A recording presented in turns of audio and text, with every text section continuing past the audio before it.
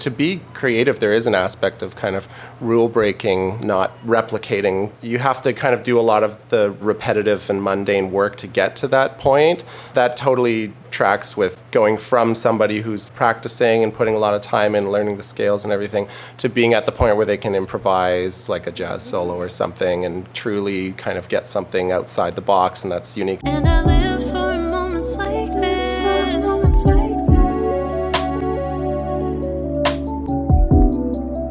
Hi, and welcome to Season 2 of Vicarious. We're so happy to be back and can't wait to chat with even more interesting guests and have even more meaningful conversations. For those who are new here, and if you didn't know, Vicarious is a podcast that dives into the creative minds of me, Alex Scott, And me, Karen White. and anyone else who will talk to us. And today that person is Chris Sallis-Lyon. Hello. Chris is a session drummer and comedy musician from Vancouver, BC. He has performed live and recorded with artists such as Speed Control, Rod Moore, Strange Tides, Paper Trails, and many more. In 2022, he released a 6-song comedy rock album titled The Mall-tiverse under the name Creouse. Each song spotlights a different character that you might see in your local mall. Welcome, Chris. Yay. I'm so glad to be here. Thanks for coming, Thanks and for thank having you me. for being our first guest of Season 2. Yes. Oh, it's so exciting. Yeah, I was saying before, but I've been listening to a few episodes, and you guys are really onto something awesome with this. It's so stimulating to think about, and I don't know. I was like, when you guys asked me to be on, it would like really kind of had me second guessing myself a lot, but in like a good way. Like, am I a creative person? What do I actually do that's creative? I love how an invitation to our podcast is just sending people into a slight spiral. Yeah, definitely. Bit of an existential crisis. Yeah. I really Am had I to qualified to be think on about here? who I was and what Yeah. Well, if it makes you feel any better, we face that every week. Yeah, that's got to be like everybody who comes on. Yeah, because that's a big, that's a heavy mantle to carry. Like, I am a creative person. Yeah, totally. Yeah. Okay, we're getting some The cats- podcat interference. We've got here. some podcat situation. For the listeners, we're recording this in August, and we've been experiencing the beginning of a heat wave. And so luckily for us for recording, it's not deathly hot in the apartment yet. But because of that, the cats are going a little nutso because they're like, yes, we can tear around. Like, they're not just like prostate? Is that the... No, not prostate. Oh my God. That is something else.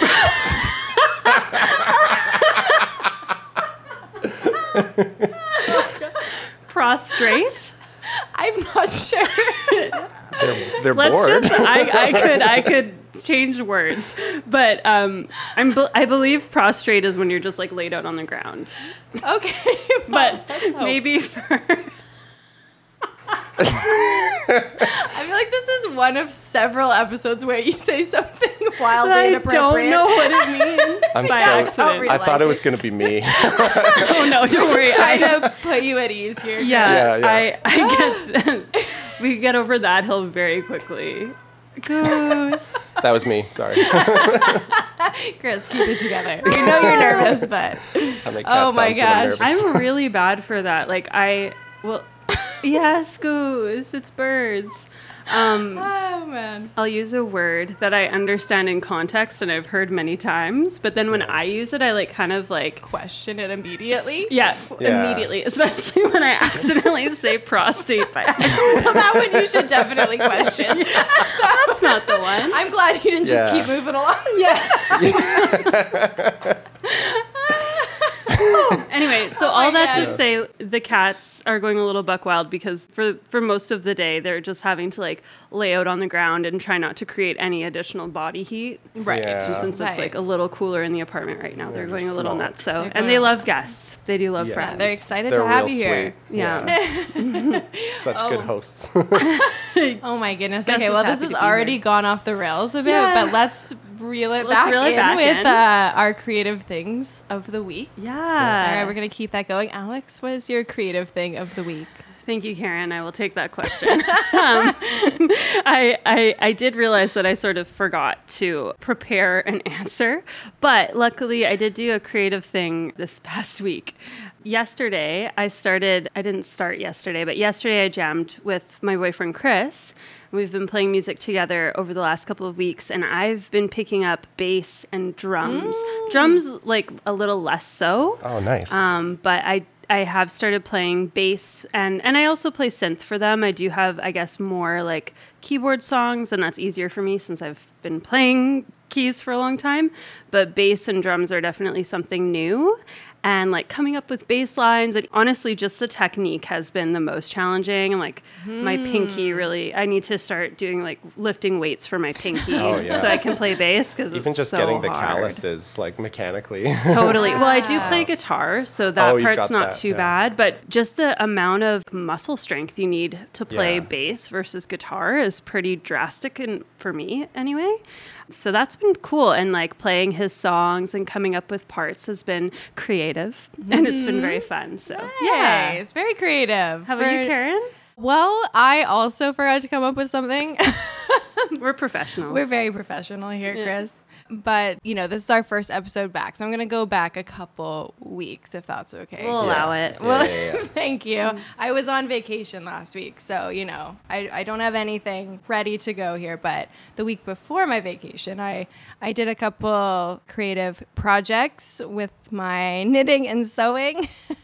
I finished my first, like, sewn item of clothing, a skirt that I was working on, which took a surprising amount of time because I didn't know what I was doing. Hopefully it won't take that long for the next one, but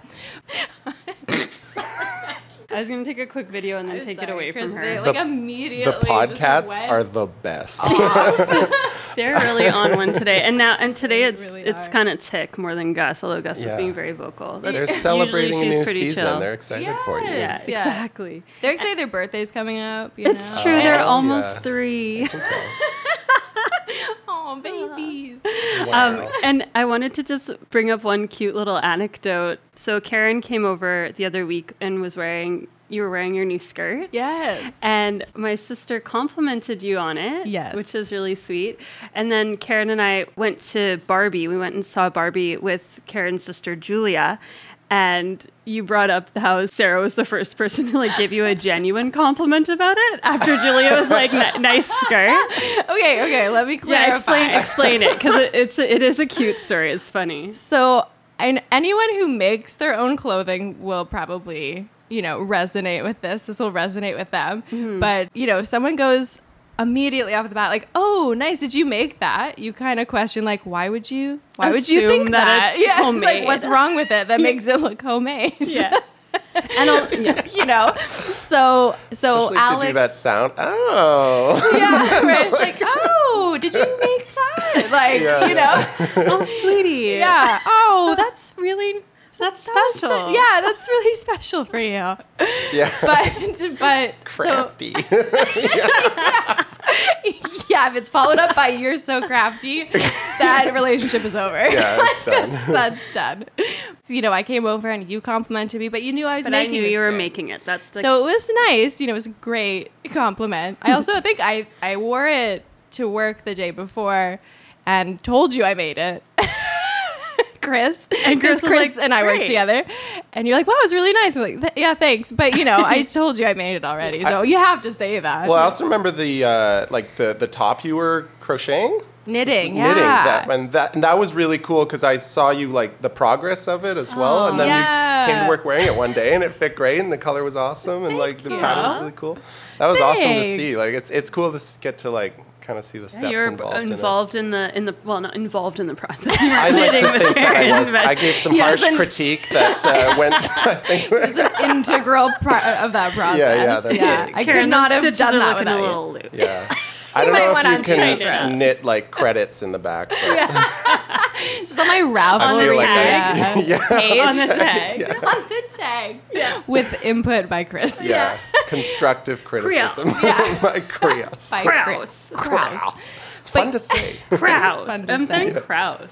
Yeah. Okay, sorry. Keep going. Okay, Anyway. Keep sorry. going with the Okay. story. Your creative. So when Sarah, Alex's sister, saw it, she said, "Oh, I love that skirt." And Alex goes, "Oh, she made it." And she goes, "No, you made that?" And that is the ultimate the ultimate compliment. compliment. That's it. They just like the piece of clothing, and then they freak out when you made it. That's big. Yeah. So then when my sister, who also knew I was making the skirt, went, "Wow, that's your skirt.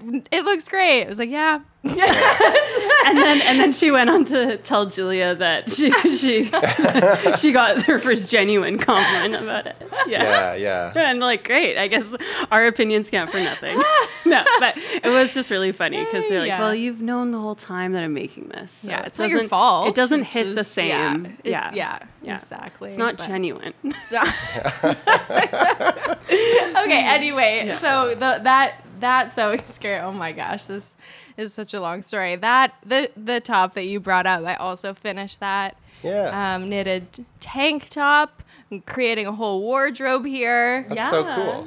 Will not be taking commissions. Nobody asked me. contact me. Nobody contact me. Who's got the time, honestly? Yeah, exactly. Well, Yeah. it takes me Takes a forever. long time. Long time, but it's been really fun. Yeah, and it's it's been creative, I guess. Definitely. To work on those things, you come up with the yarn choice or the fabric choice, and you make it work for you. You kind of tweak it as you go, and just doing it, in and of itself. You have is- like an awesome tangible results that you can show for all your yeah, work. it's nice to have Yeah. a tangible result. I feel like a lot of creative projects Specifically have them, but music. yeah, I guess just having music, unless you record it and you put it out there, it kind of just can drift off into the ether. Yeah. Totally. Oh, that happens to me all the time. Like I start lots of projects but never finish them, so it's rare to. I don't know. For me, it's rare to get like a final tangible thing I can show off. Yeah, totally. I'm envious when people are good at following through and finishing a thing that Yeah. they set their mind to. And speaking of all those unfinished projects, just kidding. But Chris, what was your creative thing for the week? Oh yeah. So I've been like in the last year I've started getting into like Dungeons and Dragons a lot. And so in the last week I've been like I really want to start like running my own games. Like I'm playing as a player right now with a group of You wanna be friends, but dungeon like master. I want to be a dungeon master because it seems like such a cool combination of skills. Like you're writing and preparing and creating this world, little fantasy world that the players play in, but you also have to be able to like improvise as well. So there's a lot of preparation, but then like the players might decide to do something you didn't plan for, and you have to be able to improvise around that. There's like storytelling involved, which is it's like one of the most kind of fundamental human things that we do, like just telling stories to each other. But like we're all involved with it, and we're all collaborating on it too. It's such a cool thing. So last week or so, I've been trying to like I've been working on my own kind of worlds that I'd like give to a bunch of players and trying to add to it, and like not just like a world, but like a world event that'll happen, and if no matter where they are, like this thing will happen, they'll have to react to it. So I'm trying not to write like A happens and then B happens and then C happens. It's like you're kind of writing scenarios instead of, it's almost like a choose your own adventure book, but like lots more. But with way more options. Yeah, because they can decide to do whatever they want, really. And a lot more nuance, I guess. Like there's little changes that can happen. And it scratches that itch of like, I really like doing funny voices. So if you're the dungeon master, you get to like, they'll go to a shopkeeper and you get to do like, oh, hello, welcome to my, like, what sort of magic items would you, Nice. You kind get of to come flex up a with couple different muscles. So. Yeah, exactly. It's a really cool combination of skills, and it's been like it's been getting that sort of scratching that creative itch lately that I go up and down on getting that. Like sometimes, like the last time I got that was like putting that album, the Mall-tiverse, together, where I felt like I had a lot of momentum. And then after it was done, I was like, okay, I'm going to make more songs. And then just kind of nothing really came out, and it felt forced. And I was like, well, I guess that's gone. Guess I'm not creative anymore. But then started kind of putting this together, and then one idea feeds another, and then the momentum starts coming back. So I don't know. I feel like once I get that, I really have to latch onto it and ride that wave while I can until it disappears and I'm not creative anymore.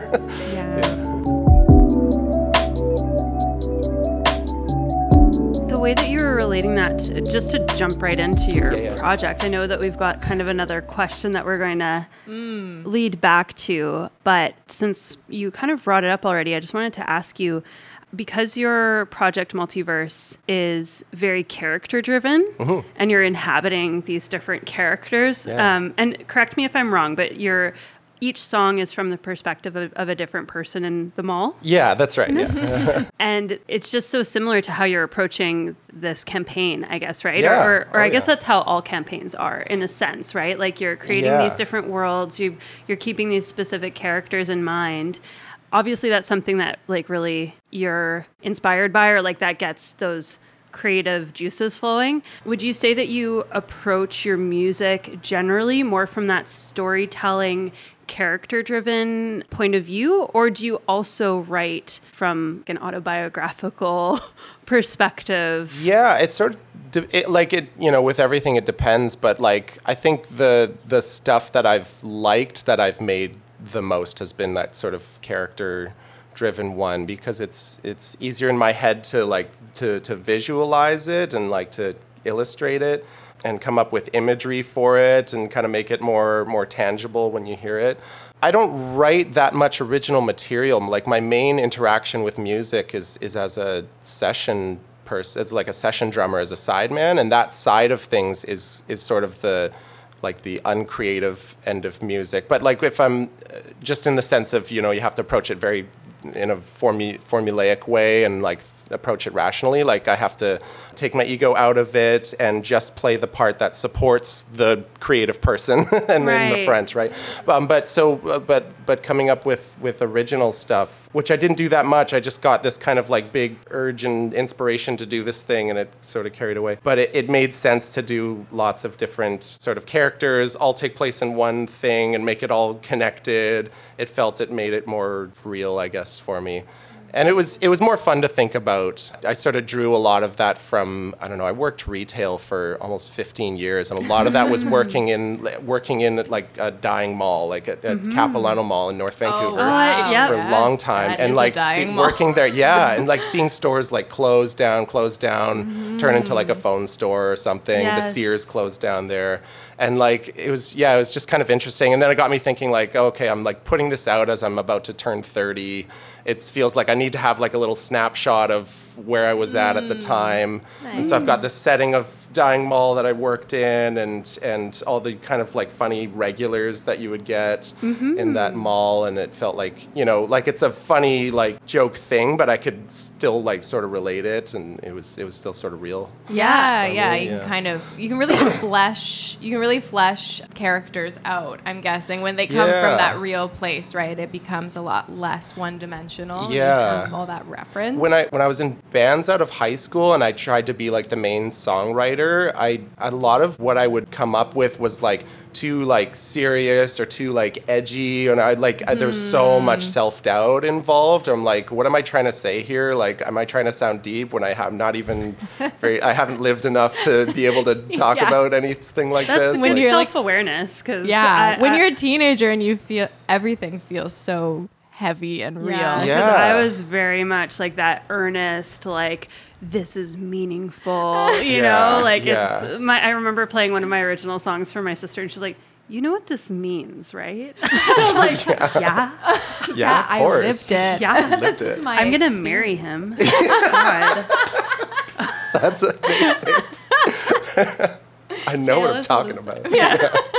We're in love, okay. Totally. And I found it so much easier to write like funny songs, because I could sort of take myself out of it and just make it about these like funny characters and stuff, but then like still have it be sort of draw from things that I could actually relate to and saw and could talk about. Yeah. Which for me is working in a mall. That sounds so lame. I think it's like a really relatable experience, though. And, you know, and it's so particular to like this, like you said, like this snapshot of time. So when you said that you worked at Capilano Mall, me coming from Saskatchewan, Capilano Mall is one of the only places in the city of Vancouver that reminds me of Saskatchewan. And like it could be anywhere in Canada. Besides the fact that it's still pretty nice, like it's pretty new, like it looks a lot fancier than the strip malls around where I grew up, but the same experience of like all of these like kind of weird stores that open up and a lot of like shuttered stores, and then the one like flagship grocery store that kind of keeps the whole thing going, and then like maybe a Winners, and then everything else is just like weird, like transient. Like, Right. Yeah, because it got me thinking, like, you And the know, Telus store. if you look at like movies in the 80s or 90s or whatever, and like all the teens are hanging out in the mall, and that's the place Yeah. to be, and there's arcades and cool stuff. It's like it's such a big like kind of gathering spot for the community, and like you know, just don't think about it, you just don't take it for granted.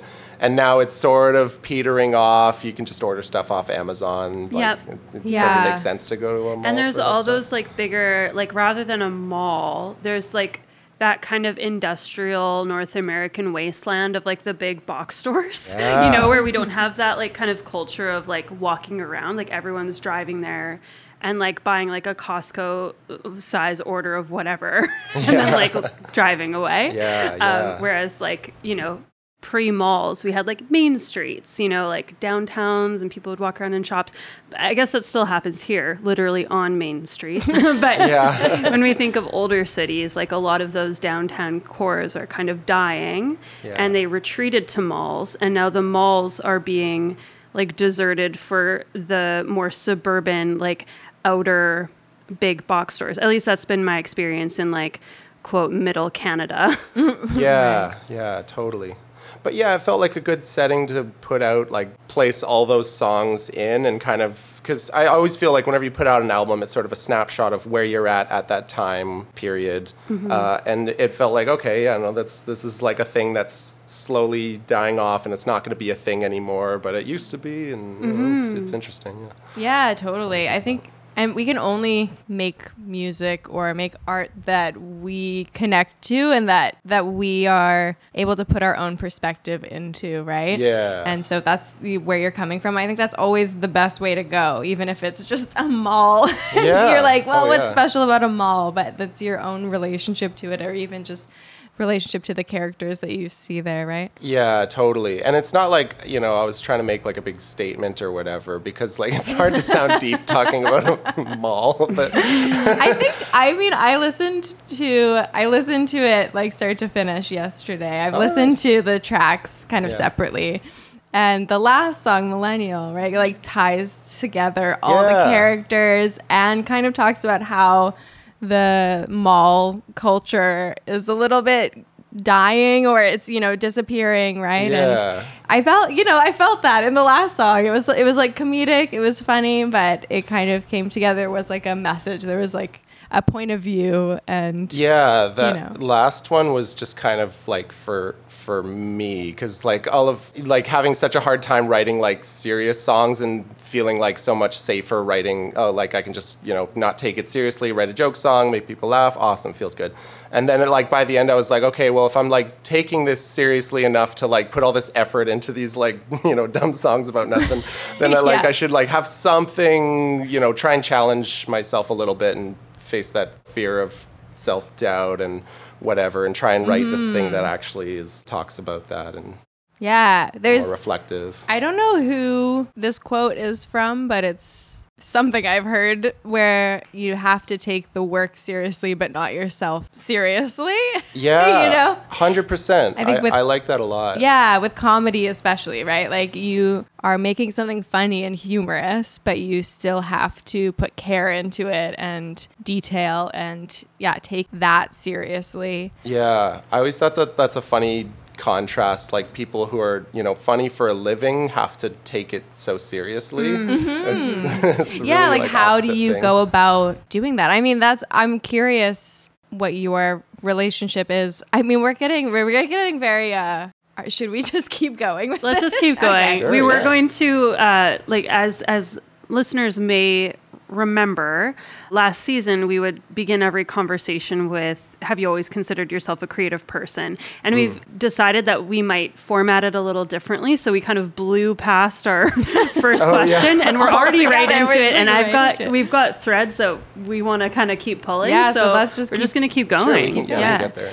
I'm curious, you coming from a comedic viewpoint with your music, but it is so detailed. You know, every character, every song is like a different kind of genre. It's a different tone. It's got different instrumentation, different voices. And different people playing on each song too. Different musicians. It really, you know, it just all works together to really create the setting and the character. And there's a lot of attention to detail, I think, and a lot of care that went into crafting the Mall-tiverse. So how do you go about doing that? That was like my favorite part of it, I think, was like after, because like the songs just started off as like lyrics in a notepad that I was like writing at work to make everybody laugh and stuff. Like, oh, imagine if this was like a song or whatever, and like it could go like this. Well, I was thinking about like my favorite band ever, Tenacious D, like with Jack Black singing it. He's like one of my biggest inspirations because he's similar. Like he's so funny and so like goofy, but like puts like real serious hard work into like the music and his singing and the different like layering behind it. So I loved the idea of like having something so like silly have so much like effort put into it. Yeah, totally. Like, that whole process of like going from Notepad to just like really bad demos I made on Logic to picking out the musicians that would be good for each part and then having them add their creative flair on it. It was really, really fun for me, and it was exciting, like seeing all the songs evolve, because I had like sort of in my head what they would sound like, but I didn't want it to just be that. Like I'm more of like a brainstormy guy than a planning guy. I really like bouncing stuff off of other people, and it just for me it gets better ideas and results than if I try and like plan everything meticulously myself. So that whole process was really fun. I was like, every song I had different musicians on. I had this jam space I was renting out, and I would just kind of book little meetings with different people to like, okay, like this is sort of the part, but what if you try this and this? And they're like, oh, what if this works? And it was really fun. Pretty process. Collaborative in that. Yeah, in that I sense. loved that whole thing. Like I wouldn't have been able to do the project if it weren't for that kind of collaboration. I think like it would just be as far as lyrics on a notepad and then bad demos in Logic because they were real bad. Like it was me like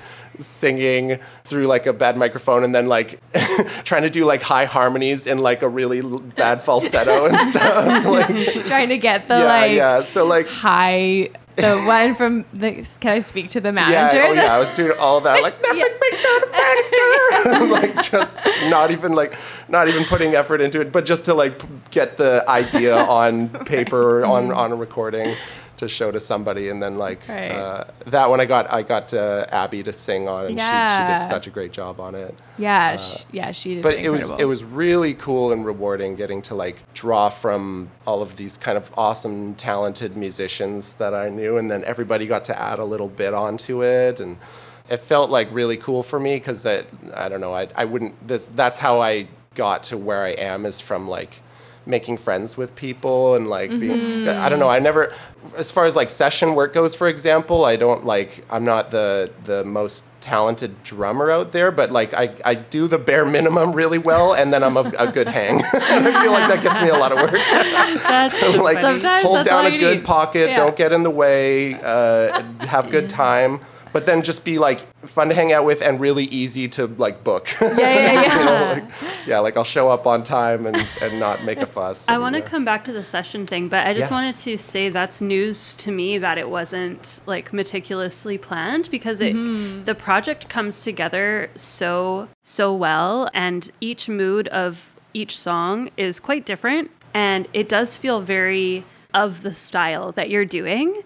So knowing that there was so much collaboration, I mean, I know obviously you did have specific vision, and you did have I imagine there probably was a lot more direction, I guess, in the demos than maybe you're even aware of, just because each mood of each song was so specific, and then also it was very orchestrated, like it's very well orchestrated. Yeah. So I'm just saying that I'm surprised that you weren't kind of this master orchestrator and like very, not that I mean, we're just meeting now and I would not assume after meeting you that you would be like, no, it's this part. And like, is that sharp? It's not like that. Like you seem very, like you said, like a good hang. But it just really came together so cohesively. So it's cool to hear that there was, input and a lot of, I guess, probably like evolution.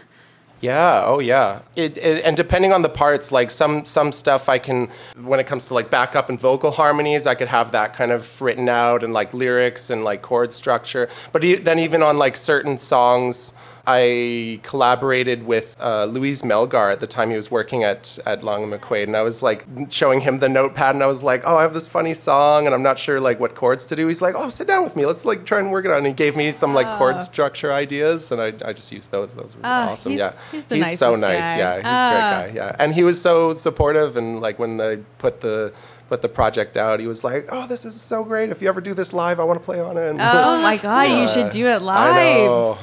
Oh, that would be a lot of people. Yeah. You would have to coordinate probably. But it was fun, like kind of taking that sort of like almost like a director role on it, because like when we recorded each parts, like a lot of it was, I didn't have the band all in one room ever. It was just kind of recording each person separately, one at a time over the course of like a year or something.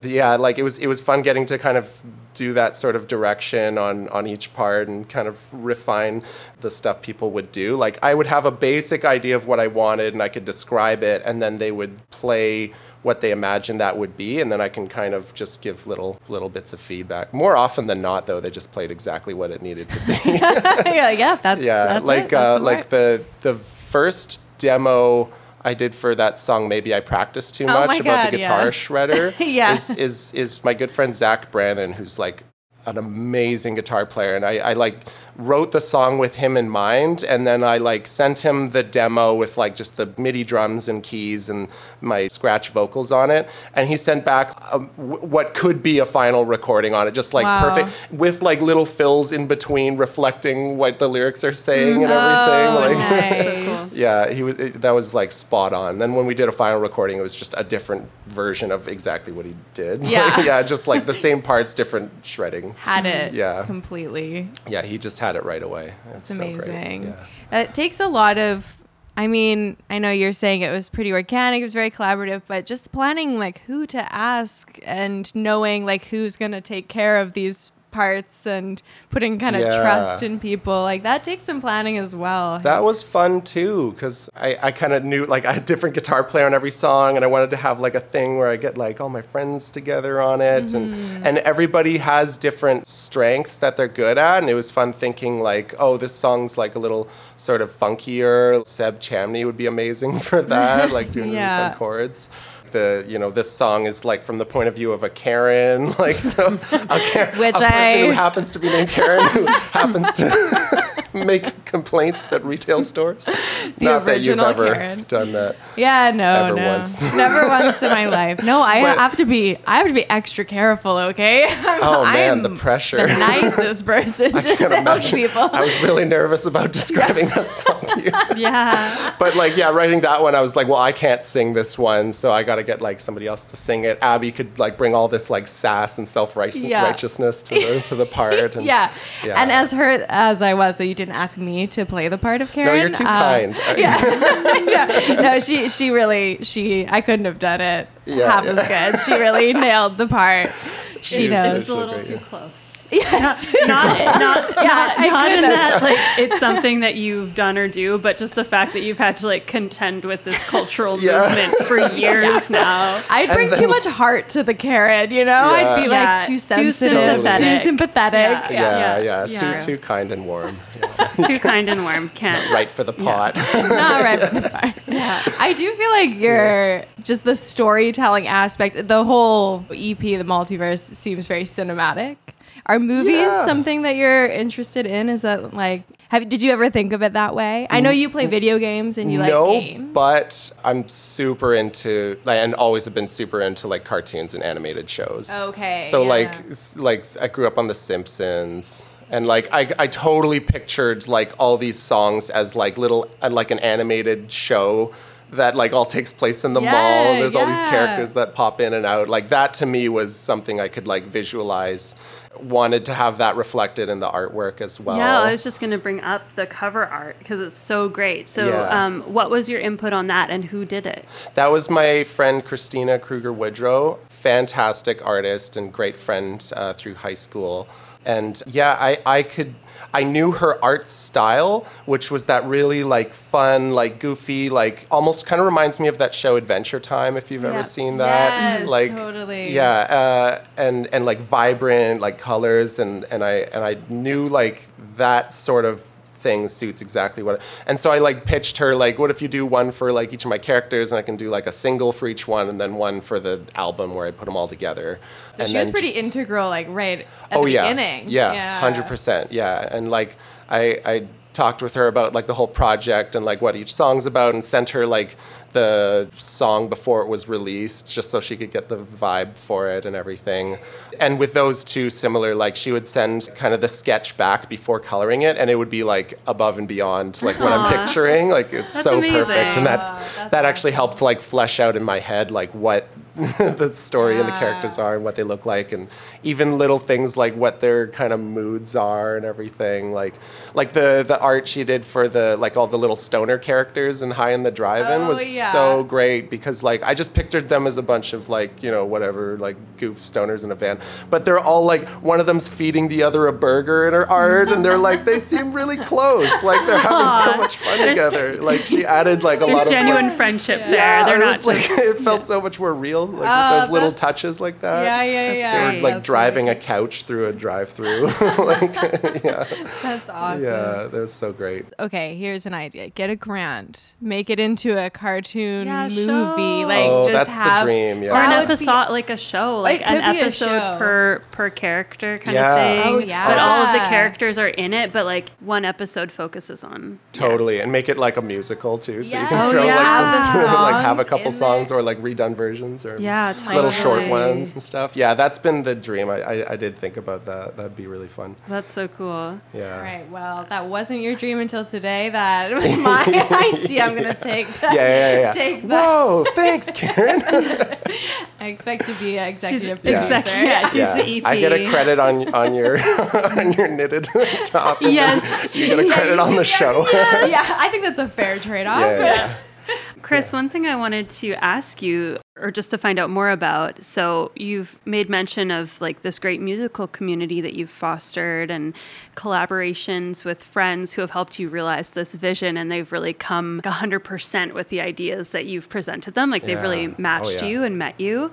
And so I'm wondering about your experience at VCC, if a lot of those musical friends have come from there, and just about the role of friendship in your creative process in general. I know you've already touched on that because you've mentioned a lot of the collaborators, but yeah, if you could go into kind of like how you formed your musical community and how much of that is directly related to VCC, since you're our first VCC alum on the pod. Represent. Yeah, Let's a different go. music program finally for our listeners. It's not made just it. all Cap Jazz alum. Yeah, that's a good question, because that was definitely huge. I always told people, like, if my other musician friends that weren't going to music school were like asking about it, I always said like the best thing about doing a music program was like your peers that you're around, like, because the classes is one thing, like you'll get what you put into it, but the biggest thing and the best thing I got out of it was being around all these like-minded musicians every day that are all practicing and pushing, and you'll see somebody make these huge milestones, and then it pushes you to like, oh man, I could probably do that if I really pushed at it. And that was awesome to be around, and like making all these friends there, and then being able to like call on them. All the big like gigs I've gotten as a sideman have been like from people I went to school with or subbing for people I went to school with. It was huge, and that was the best thing I got out of school. Like the knowledge and the lessons were great, but like the community was the best part. I wouldn't be able to still be doing music, I think, if it weren't for that. Like I'm somebody that very much, I guess, relies on that community I'm around. But because it works to my strengths, I guess. Like I can't, if I can't hold down like the best drummer, position, I can hold down like being fun to be around and like, make friends easily and like make people laugh and stuff, and then kind of use that to get gigs and hang out with people and have all these awesome experiences.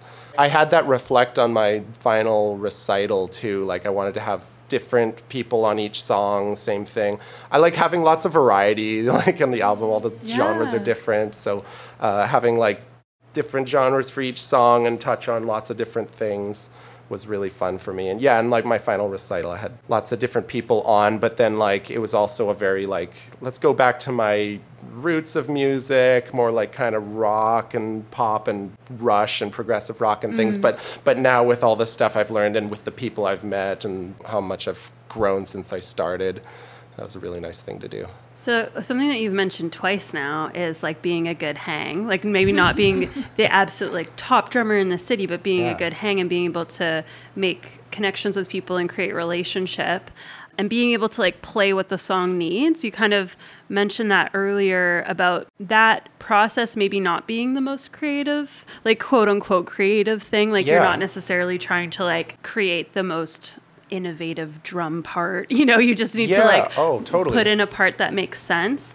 And so one thing you had mentioned to us that we were thinking about maybe exploring topic-wise was the role of ego in making music. And so I think that that's really indicative of like kind of how you approach people, rather than trying to demonstrate the top of your ability. It's more about like doing what the song needs and also about creating those relationships. Can you kind of like expand on your idea of egoism in music or whatever you're thinking with that? For sure.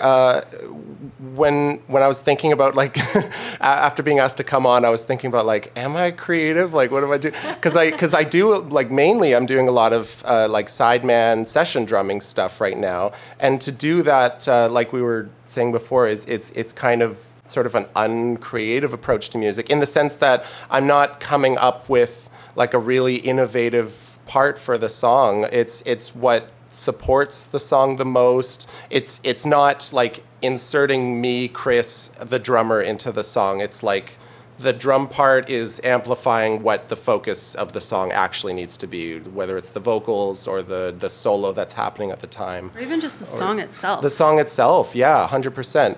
I played drums on my own album, and I didn't do anything flashy or crazy on that because that's not, I wrote it as a drummer, but I didn't like write it as a drummer. Right. It's not a drummer album. It's supposed to be about the songs. It kind of made me think like, man, being a side person, you're like involved in somebody else's creativity, but it's more about supporting it and approaching that from a more rational, formulaic standpoint. Specifically, not putting your stamp on it necessarily because it's literally someone else's project. Yeah, that's right. Stamp that you're trying to. Exactly. Yeah. And I love doing that. I love being able to like be a part of somebody else's creative project, but from that supportive role and like and amplifying it and backing somebody else up. But it doesn't like feel creative to me, if that makes sense, because like usually the parts are either pre-written and I have to replicate it, or there's like a fairly obvious, with this kind of sound, this part would make sense under it. And then on the other side of things, I think to be really creative, you need a good sense of ego and self-worth of like, I'm going to put my personal stamp on this stuff and tell my story and this is who I am and what I'm about, and like that does require some ego. So it's almost like I think to be creative you do need some aspect of ego and self-worth. It's a balance of both, for sure. Yeah. And I think one thing that we maybe take for granted as artists, feels so pretentious, but like, as an artist. But something that might feel obvious to you of like what a song needs might still be quite specific to you. right? Like, I mean, a basic beat, like a pop song, yeah, probably anyone could kind of do. But there are still elements of whatever you put into it that are uniquely you. But maybe they're just not that evident because they seem just sort of like, it's kind of like whatever. Yeah, that's like true natural. too. Like you can sort of tell, like if 3 drummers play the same beat, you can still sort of tell who's who if you kind of know them enough. Like just the weight you put on certain beats or on the snare or the kick or whatever, however you approach it. So there is still like a subtle stamp on things, but it's really not. It's just from the nature of you playing as opposed to like, this is the part I'm doing, or like I'm in this too and I'm a feature. I'm in this. Yeah. I'm here. Yeah.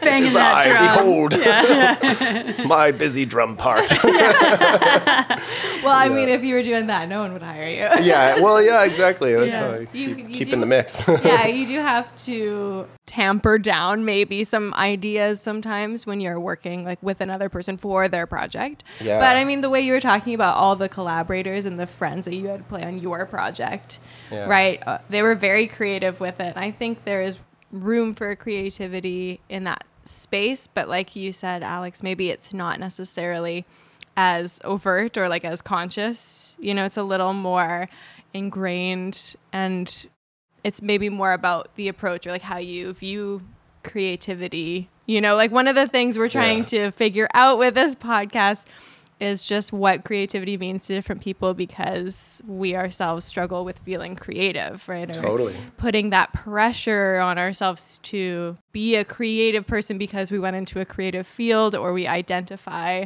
with a creative profession, right? And one thing I was noodling on, and Karen and I have talked about exploring this topic, and maybe this is something that we'll weave through several episodes, but it feels pretty natural to bring it up here in relation to session musicians, is what I've been thinking about is the difference between creativity and creating. So there are things that you create. So for instance, my example was knitting, because I've used that as like my creative thing for the week, but really it's not, in a narrow sense, it's not creative because I'm not inventing anything. Like I'm not using my imagination. I'm literally following instructions to a T. You know, it is creative in the nature that I am making a thing. It's like a piece of art in a sense, or like, you know, it's a tangible object. But like you were saying with playing in someone's session, like it might not, you are creating, but it might not feel creative. Yes. And so just like, what's the relationship between creating and creativity? Because if you were to say, oh, I'm a drummer, I'm a session musician, I'm a session drummer, the lay person would be like, oh, he's a creative person. Even though that process might not feel all that creative compared to some of the other things that you do. Yeah. Do you have any like thoughts or? I feel like, like it's creative adjacent, but it's kind of the difference between, or I guess the first thing I thought of is the difference between like, if you get a Lego set and follow the instructions, like you created the thing, but if you took all the pieces and made your own thing, like you're being really creative with that, right? It's like, you're kind of foregoing the pre-prescribed thing that it needs to be, because like, you know, you can follow the instructions, you put together the IKEA furniture, it's like, like you created the thing. I'm creative in that I make my own hair and fingernails. Tangible result. I grow it myself. But I didn't do anything like clever with it. But you chose that haircut, you know? You're kind of... I didn't. It just kind of woke up and it ended up like this.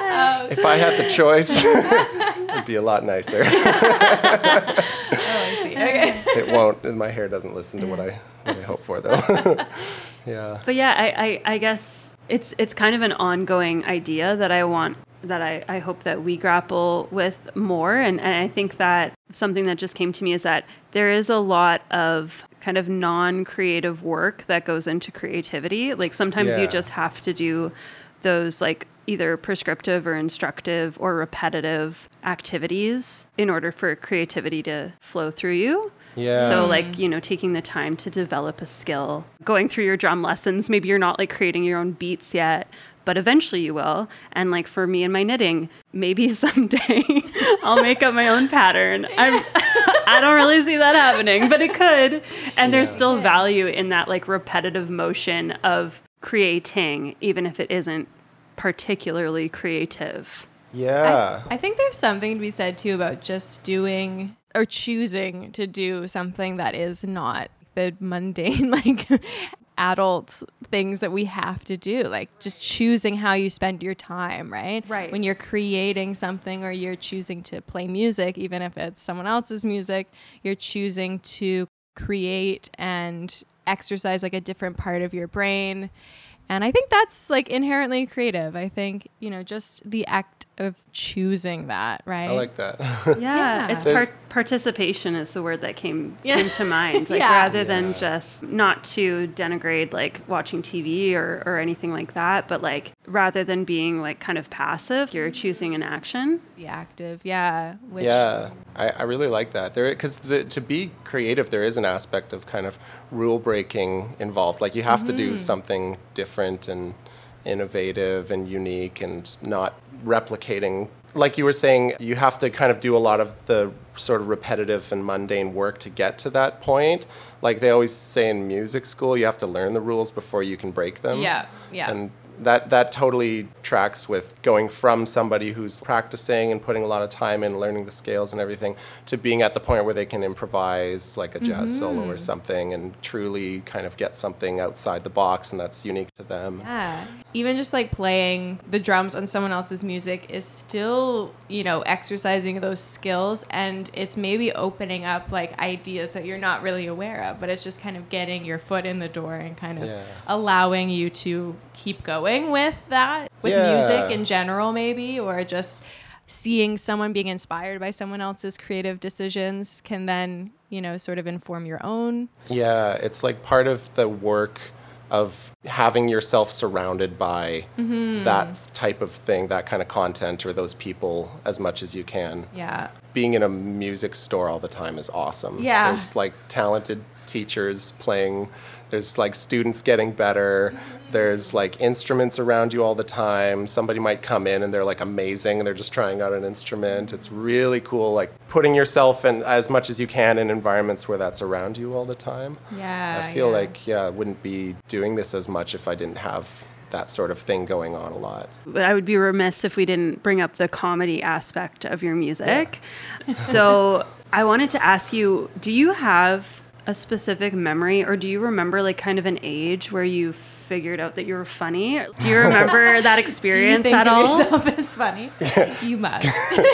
I know I can make people laugh. I don't know if I'm like funny. I don't think of myself as funny. The ego but talking. I found it was really hard to be funny on purpose when I was like writing like the songs and trying to be like, this is a song that I am putting out and I stand by and it is funny. Please laugh now. Like, Right. That felt weird. More but off the cuff. as far as early memory goes, I don't know about like being funny. Like I grew up with 4 brothers. We're close to the same age and we'd all like make each other laugh all the time.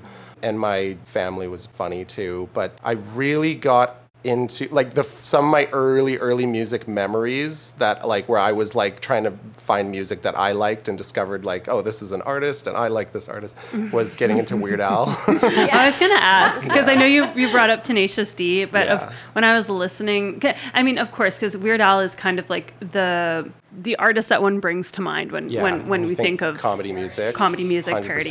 Yeah. So I was wondering how much of an influence. I heard Weird Al versions of songs before the original versions of songs. Yeah. Another one, Rides the Bus, I heard before the Queen version. Nice. He had like I can't remember what it was called. I think it was called Enter Napster, and it was the Enter Sandman parody, and I heard that before the Metallica version. So many of them, and I thought it was hilarious, and I had like downloaded from LimeWire or Bearshare or whatever on a CD and a little CD player and listen on the Weird Al mix. bus. Yeah, like a whole Weird Al mix. My favorite Weird Al song is I don't know what it's actually called, but it's like the American Pie parodied to Star Wars. Yeah. Bye,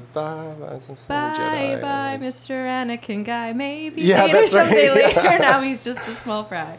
I know every word of that song. I So listen good. to it. Yeah. Religiously growing up. That stuff's pretty creative too, even though like he kind of like there's a formula there, and it's like he takes a pre-written song and does like changes it up, but like there's a lot of creativity that goes into that too, which is sort of interesting. It's kind of touching on both sides of things. Yeah. Well, and like just all of the references, like you have to be quick. Yeah. Oh yeah. Tying the ego thing into it. His whole deal is named after him. Like, yeah, this is like my show is the Weird Al Yankovic show, and these are all the songs. But it's like it feels like it's not like him showing how talented he is or whatever. It's like, look how funny these songs are. Right. Like it's more about the songs than about Weird Al, even though he's the guy. Yeah, if yeah. that makes sense. I think there is something to that. I don't know if we've talked about this on the podcast or just maybe privately, probably on the pod, but that idea of rather than being ego focused with music, trying to think of what the song needs, you being like a conduit for the song, you know? Yeah.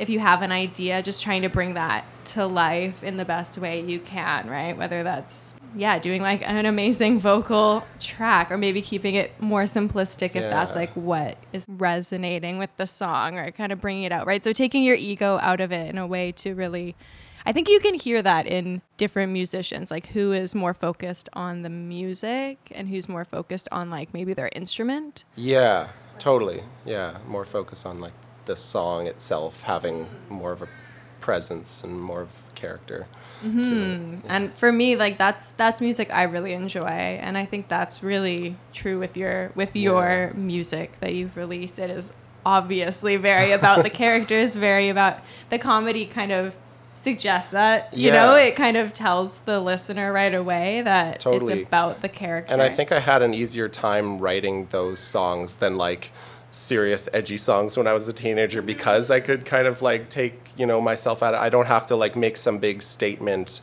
It's just the songs are the thing, and I'm just kind of seeing what I can make funny. One like caveat I wanted to add to that, and again, it's kind of I'm thinking about when you said the amount of ego, and ego might not exactly be the right word. It might be self-worth, or at least just not taking the negative implication of ego, literally just like sense of self. Yeah. But there is still that balance, because I agree with you, Karen. Like we do have to approach music in like a self-aware, but the kind of caveat is that sometimes the song requires you to have a bit of ego to take those risks to make something special. Exactly. Like to be able to like, oh, I'm going to try this like crazy run here, or I'm going to like really go for it and maybe like be self-confident enough to like fuck up and like, you know, make something that sounds crazy, or whatever it is, just like having the self-worth and the self-confidence to push yourself. Totally true. Like you need a bit of that to get something out there that has a bit of like uniqueness and a bit of difference behind it, and like your own stamp, so that you're not on just it. always playing it safe, like, oh well, this song is like a little folk song, and we'll just stay within this little realm. You know what I mean? Yeah, like it's so easy 100%. for something to just be like, that's fine. that's it. Yeah. And I've written plenty of songs like that, where it's like, I'm kind of bored of it in the process. Like I'm not even finished the song, and I'm just like, that's about this is as far as I can take this. Like, anyway, like there's no that's kind of its own thing. You're not like I'm not really pushing challenging the yourself. boundary. Yeah, totally. Yeah, that's you need that balance of the two. It's really interesting. Like it's hard to grapple with a lot of the time. Like how much of myself am I going to put into this, or how much focus on me, Chris, the musician, am I going to put in this versus like how much is like the song. Yeah, it's sort of difficult. I found like hiding behind doing funny songs made that a lot easier. Right. Did you feel like it made it easier to take those risks when you didn't feel like it's like, this is a song about me, Chris, this is who I am, you know? Totally. Like, so much easier. Like there's its own challenges, like trying to be funny on purpose and then hear your own like dumb joke over and over until it's not funny anymore, and you have no idea what's funny anymore. Right. By the That's time its own you're thing. done. But definitely like putting out the songs and then taking a risk, you know, getting some idea like, oh, what if I did this like have this stupid line that like doesn't mean anything but might be kind of funny if somebody hears it. I could like totally put that in and just be like, oh, it's just part of the silly like vibe or whatever. Right. And then and it would work, and then I add more like layers and details and talented musicians on it, and then it's like this whole high effort thing for one dumb line, like and then it makes that sort of stuff a lot easier to do. Yeah. So the comedy aspect really helped in that sense. Also being able to do different genres was really like a fun thing about that, because like in previous like original bands I've been in, I've always been like trying to borrow things from different genres, but it really made songs sound like, you know, we're not a cohesive band right now. We're like, what's our genre? What's our thing? Like, how do we describe ourselves to people? It's too varied. But with like comedy music, it's just like, oh, it's as long as it's funny, you can do whatever genre like you can do. Yeah. Like, whatever fits the song. Yeah, and I mean, your brand of comedy, like there's differences in the characters, right, and different types of jokes and that kind of thing, but it's still very you. Like, I think your brand of humor, your sense of humor comes through. That's like the through line. Yeah. But you're right. Yeah, it's kind of built around that framework of being every song is its own thing. Yeah. So you can, just kind of go with the flow of that, I guess. Okay, well, I really want to bring up, this has nothing to do with anything, but I think it's just kind of highlights your character. But it's not even a story of mine, but it's just one that I love telling people about you and my partner Thomas. So we like blew past our introduction to everything. Chris and I work together. Yes. There's the connection. That's the connection. We both work at Long McQuaid. You're not technically my boss, but you... More like your secretary. Yeah, really. You're my secretary. You Administrative assistant. Administrative assistant, you get me students and you get me money, so it's go. great. What else could you ask what for else can in I ask a for? colleague? That's right. Yeah. Work and money. Working money, yeah. But we also work with my partner, Thomas, who also works at Long McQuaid. Yeah. And one of the funniest stories Thomas ever told me was this bit that you guys had. And I'm not exactly sure why or how it started. Oh, and before we get into it, just full disclosure, there are a lot of F-bombs in this story. Yeah, so we will have an E on this. On this, I mean, I think we have it on every episode just in case. But if you're around small children or you know just don't enjoy cursing, maybe just blow past the one. Yeah, if you want to miss a funny story. Yeah, if you want to miss a funny story, fine, fast forward. It's so dumb and there's so much build up, but really it was just like I don't know. Like let's start from the beginning though. Karen tells it really well. I mean, okay. So this is how I'm getting the other point of view. I'm getting Thomas's point of view. So correct me if I'm wrong here. But it started with just a sticky note. So Chris and Thomas, everyone like answers phone calls and writes little messages down on sticky notes. Yeah. And then we'll hand them off to people, right? As you do, I guess. Yeah. At a place of business, taking notes, taking messages, sharing them with coworkers. So Chris, you called Thomas over one day and said you had like a message for him, right? Yeah, call this person back. Right, yeah. A folded up sticky note. Call this person back. Thomas opens it. It just says "fuck you" on it. In like really tiny writing though too, so you kind of have to squint at it. Like I wouldn't know that part. That's a good detail. So dumb. Just like so dumb. A little whatever. Yeah. And I don't know. Did you do that a couple times before he retaliated? I think I did like once or twice before. Yeah, and then he started like doing it back, and then we started like one-upping. Yeah, it just got out of hand. So Thomas decided to look your address up in the database. Yeah. And mail a letter to you that was stuffed to the gills with paper, and then just when you pull the paper out, there's just hidden a sticky note saying "fuck you" that you got weeks later. Like you didn't. Yeah. Nobody talked about it for weeks, and then you just came into work one day and were like, "Oh, I had almost forgotten I was doing this thing with Thomas, so I thought it was just like somebody like hate mail.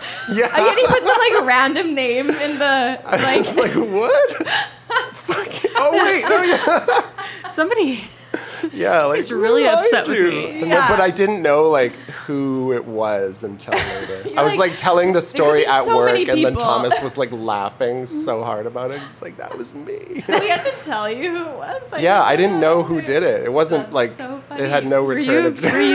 Were you sending fuck you notes to everyone in the office? yeah, you It must have wasn't a this lot. special thing between you and Thomas? A few people at work. I did it to a few How people. dare. I've done it on stage to some people too, being like I'll have on my phone, like, oh, hey, is this the next song in the set list? And I show it to the bass player, like, on stage, and it just, and you'll be like, Oh my gosh. Yeah. Okay, so this is a thing for you, clearly. yeah. It's I a know. running bit. Yeah, you Yeah. also couldn't let that go. So you, No. so Thomas came home like weeks, maybe months later to a package. He pulled it out and it was a shirt that you had made that said "fuck you" on it. He now has this shirt at home. It was like a $25 bit. Plus Just- shipping. Yeah, Yeah, plus shipping, shipping. yeah. Yeah, oh my God. Just to keep the bit going. I just feel that was before the Mall-tiverse came out. Yeah. And I didn't know you too well or your sense of humor. Oh no. But when that happened, Like, this guy's an this asshole. guy's crazy. Yeah. But then your music came out and I was like, that is so Chris. Like you have a knack for really Taking it too far. And you mentioned that a couple times in this conversation. You've mentioned it a couple times that you like to take like the smallest little joke and just blow it up. Yeah. And that's a perfect example of that. Have you always done that? What is it about that you really love? Yeah, that's a good question. I never think about why I find things funny, but it's interesting to think Oh, about. I think you about that know? a lot. Do you? Yeah. I guess, yeah, especially if you're gonna like write a comedic. Yeah, or know? just like even like watching stand up or like funny shows that have good comedy writing in it. Kind of all the layers of the joke in it or whatever. Yeah, and seeing like how well done it is, like how Yeah. thought out. Maybe, Yeah, or- where it just sounds like it's just this like funny, goofy thing that's like, oh, it's so random. They put that in. But it's like, Yeah. oh, there's like levels to this. They were like very, like one of the funniest bits on The Simpsons is like where Homer needs to get like a college degree and to work at the nuclear power plant. It's like they found out he doesn't have a degree and it's like, oh, you got to go back to college. So he gets into college, yay, and he's like, all right, he's celebrating, and he like goes and he's like, won't need this anymore, and takes a lighter to his high school diploma, which is like on the wall, and like he lights it on fire and then starts dancing around going, I am so smart. And then like slowly the fire is spreading behind him, and then he misspells smart. He's like SMRT, SMRT, like so many layers of Yeah. like you don't need your high school diploma anymore. Once you've got a college one, you lit your house on fire, you misspelled smart, and you didn't notice that. Yeah, That's so many like things involved with that. Yeah, that's something I really admire with comedians. Like I've started to really, well, not really pay attention to the format of their specials, but just like, noticing how they craft jokes to like come back in later and to work with other The jokes. callback, the classic There's- callback. Yeah. It's so, because it's a joke on its own, and then whenever they bring it back in a new context, it's like doubly funny. It's and like then a if free refill joke. yeah. And It's then almost they- like everyone's in on an inside joke. Yeah. Like brought Totally. everyone Like in. you introduced Yes. it, Yeah. got everyone in on it, then it's like, Yeah. oh, remember? Yeah. That's exactly it. It's like it's connecting with your audience, right? And like making them feel like part of it. It's not Yeah. just And it also serves as like a really great closer, which is why I think so many comedians do format it that way. Like you bring in a joke, usually they have like longer premises. And so then Yeah. to bring in a callback at the end, Yeah. you're like bringing everyone together to then wrap up. Totally. It's a very clean way of making a full package, beginning, middle, end. Yeah, tie it all together. kind of similar to what you did with your Yeah. millennial, like Thought you were going to say with the joke with Thomas. just bring it Tied it all together. It's really only one The co- level. the- Stars, yeah. Well, I don't know. I think that really the level's pretty. Well, that's true. The levels got more. in terms of the medium, it definitely Yeah, progressed. yeah. Not The necessarily the content did not message. change. The content remained. But yeah, the that was a same bit. callback on a callback. Yeah, on a because callback. then the bit becomes like you went so far for this dumb thing that was Yeah. like such a low effort sticky note. Like Yeah. that's the humor of it, I guess. It's just Yeah. it changes meaning, right? It's like Yeah. not just this dumb thing anymore. It's yeah. that's just kind of like a chuckle. But it's also like I care about you enough that I want to make you laugh from this dumb thing we're yeah, doing. yeah. like, Well, yeah. It's so funny because it's that like I take you're the effort to saying do that for you. totally like you're saying "fuck you," which is inherently But it's also not a little nice. But it's like it's red as like I love you. Yeah, it's just this little thinking about you. Yeah, Thinking about you. Yeah. thinking about you. That's what the shirt actually says. Yeah. You know, it says Yeah. fuck you, but it means thinking Yeah. about you. Want to Yeah. make you laugh. Yeah. Yeah. What was his reaction when? I think it was just kind of like a head shake. I mean, you know, Thomas is not the most Yeah. reactive person, but he was like, oh my God. Just like couldn't Disbelief. believe. Yeah. I think it's just the amount of time in between the letter. I mean, in between like the sticky note to the letter and then the letter to the shirt. Like this is months from start to finish. And just the fact, you know, it's so spread out. It's so unexpected. And then like, oh my God. Like what? Yeah, When will this end? When and will then, this end? And then years from now, he's walking down the street and there's just this billboard. Yeah. Yeah. Oh, Yeah. he's still plotting, I'm sure. Yeah. Or like a like an blimp? airplane banner? Yeah. Blimp. A Yeah, that'd blimp? be the one to do. Yeah. or like one of those cams at like a sports game. Oh yeah. Yeah. Just holding up a sign. Fuck you, Thomas. Yeah. Yeah, just make sure you don't invite him to your wedding because Oh You yeah, would have that no would be the idea, place for yeah. the one up. Ruh-roh on the cake. All right, it's time to cut the. Thomas like sneaks into the kitchen. Yeah. Oh my little god, with this little icing piping. yeah. Takes off the bride, like, you know, the two like figures, takes off the bride, just leaves the Just groom. Chris. Fuck you. Oh man, don't give him ideas. Yeah. Oopsies. Oh my That could be for the movie version. Yeah. Yeah. And Or the nothing- show version, maybe if if the cartoon comes to fruition. Hey, We could tie this into the multiverse somehow. Yeah, Did it happen this in a store? running you bit. know? Yeah, it can be Yeah. the music. You can just add some more characters. It can be the Long and McQuaid that's in the mall.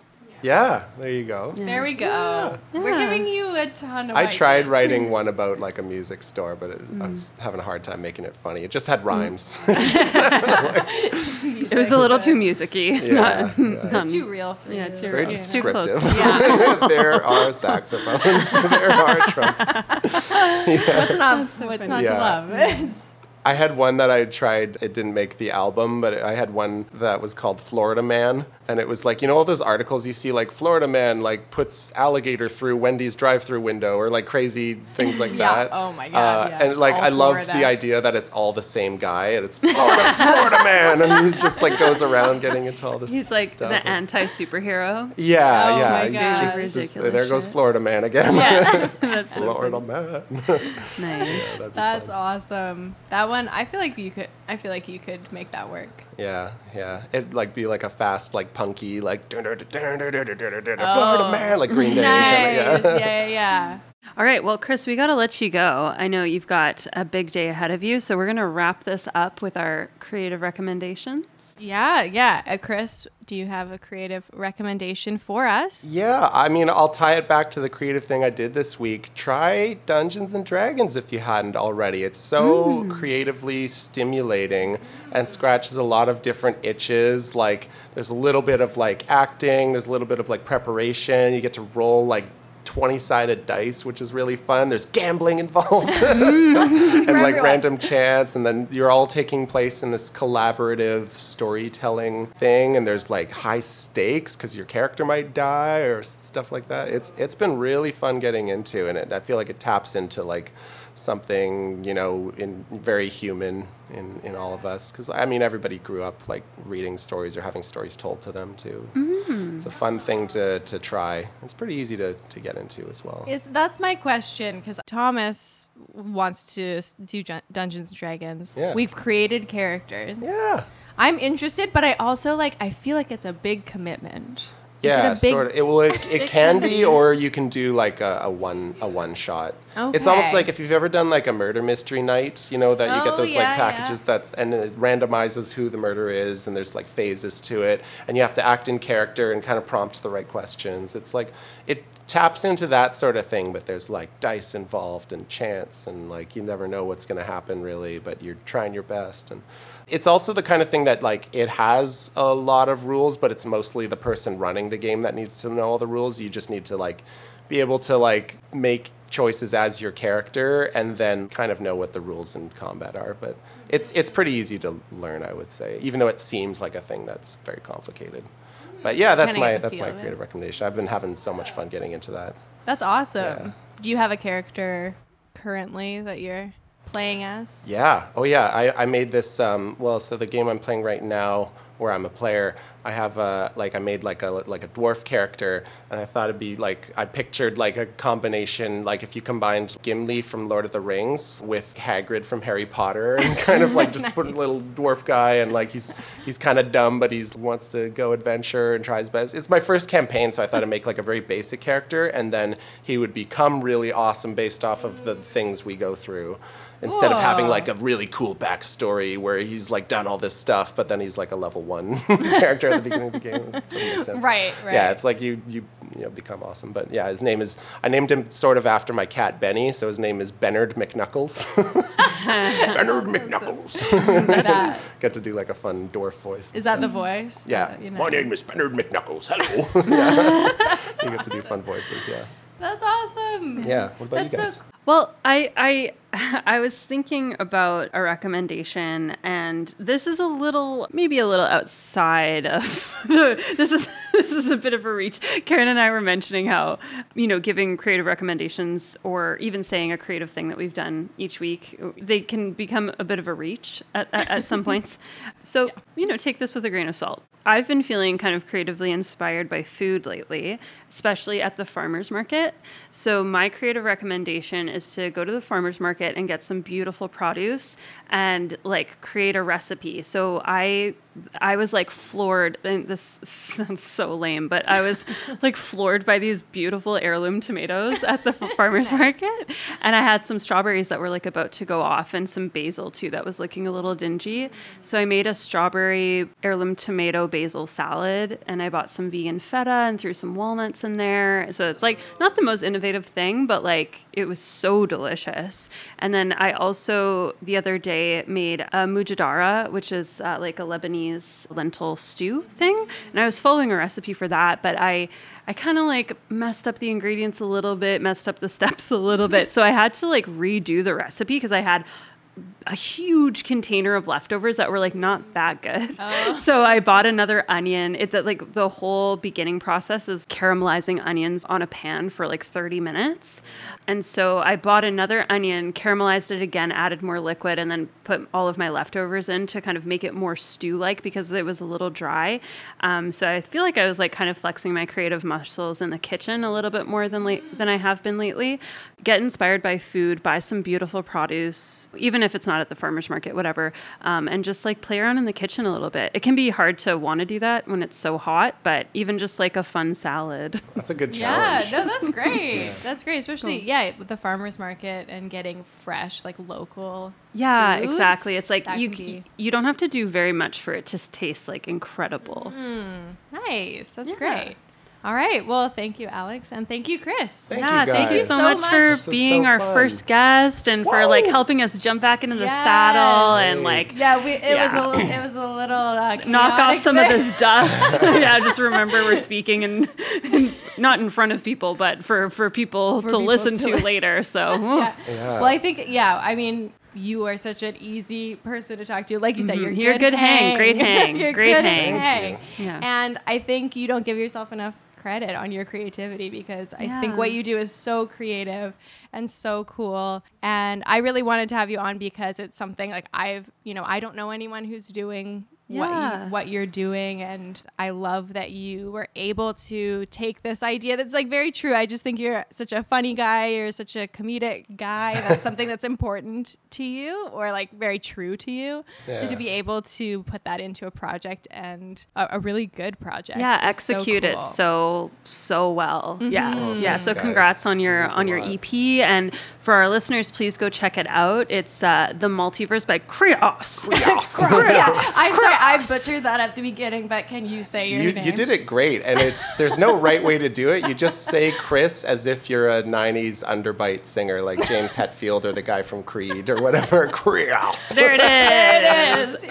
This here's my buddy Krios. And I'm... Yeah. Oh, sorry, I interrupted you. I was like, and I'm Alex. And you are Alex. You gotta say it like a 90s. Oh, I don't know how to do Alexa.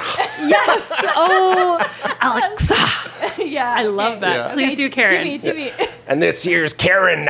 Congrats Yeah. on a second season. And this has been Vicarious, and we'll talk to you next week.